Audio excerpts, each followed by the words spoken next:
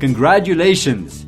This is episode number 500 of our Mini-Podcast Inglês Todos os Dias.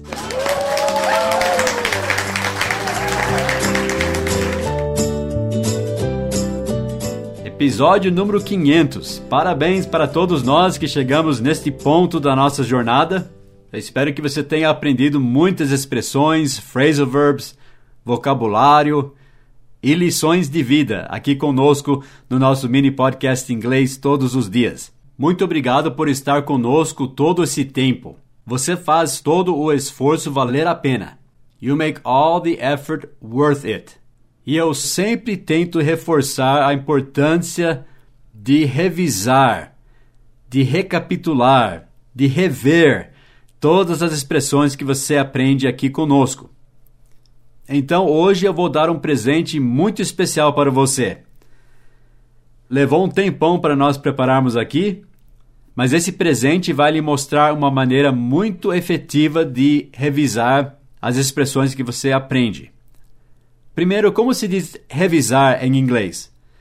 Bom, pode ser a palavra comum review, então you need to review the new expressions. Ou você pode, de uma forma mais informal, usar o phrasal verb go over, ir por cima, né? Go over. Então, you need to go over the new expressions you learn.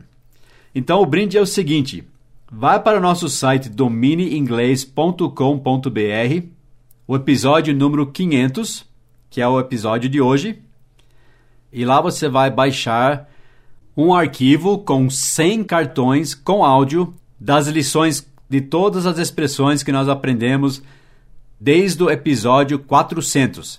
Então vai ter 100 cartões. Na primeira face você vai ver uma sentença com uma lacuna e embaixo a tradução em português. Você vai tentar lembrar da expressão, depois você clica na tela do computador ou na tela do seu celular e você vai ver o outro lado, que é a frase completa em inglês, e você já vai ouvir o áudio. O áudio que eu tirei, inclusive, dos nossos podcasts. Então, você vai ouvir a minha voz, como eu falei a frase no nosso podcast. Então, você vai confirmar se você acertou. Qualquer coisa, na resposta já vai ter o link da dica, onde ensinamos aquela expressão. Você já poderia clicar no link e ir direto para a lição, se quiser. Mas aí você vai ter que escolher se você acertou ou errou. Quer dizer, se você achou fácil ou difícil. Você vai instalar esses cartões num programa gratuito chamado Anki. Mas não se preocupe, eu deixei as instruções lá bem fáceis, passo por passo, bem simples, até de como você pode instalar o programa Anki e importar esses cartões que nós preparamos. Veja se não é uma ótima maneira de review your vocabulary. Então vá lá para o nosso site dominiinglês.com.br, episódio número 500, e vai lá baixar o seu presente. Study hard, estude bastante, estude duro, como a gente fala em inglês. Study hard. E até o próximo episódio 501. Have a great day, bye bye.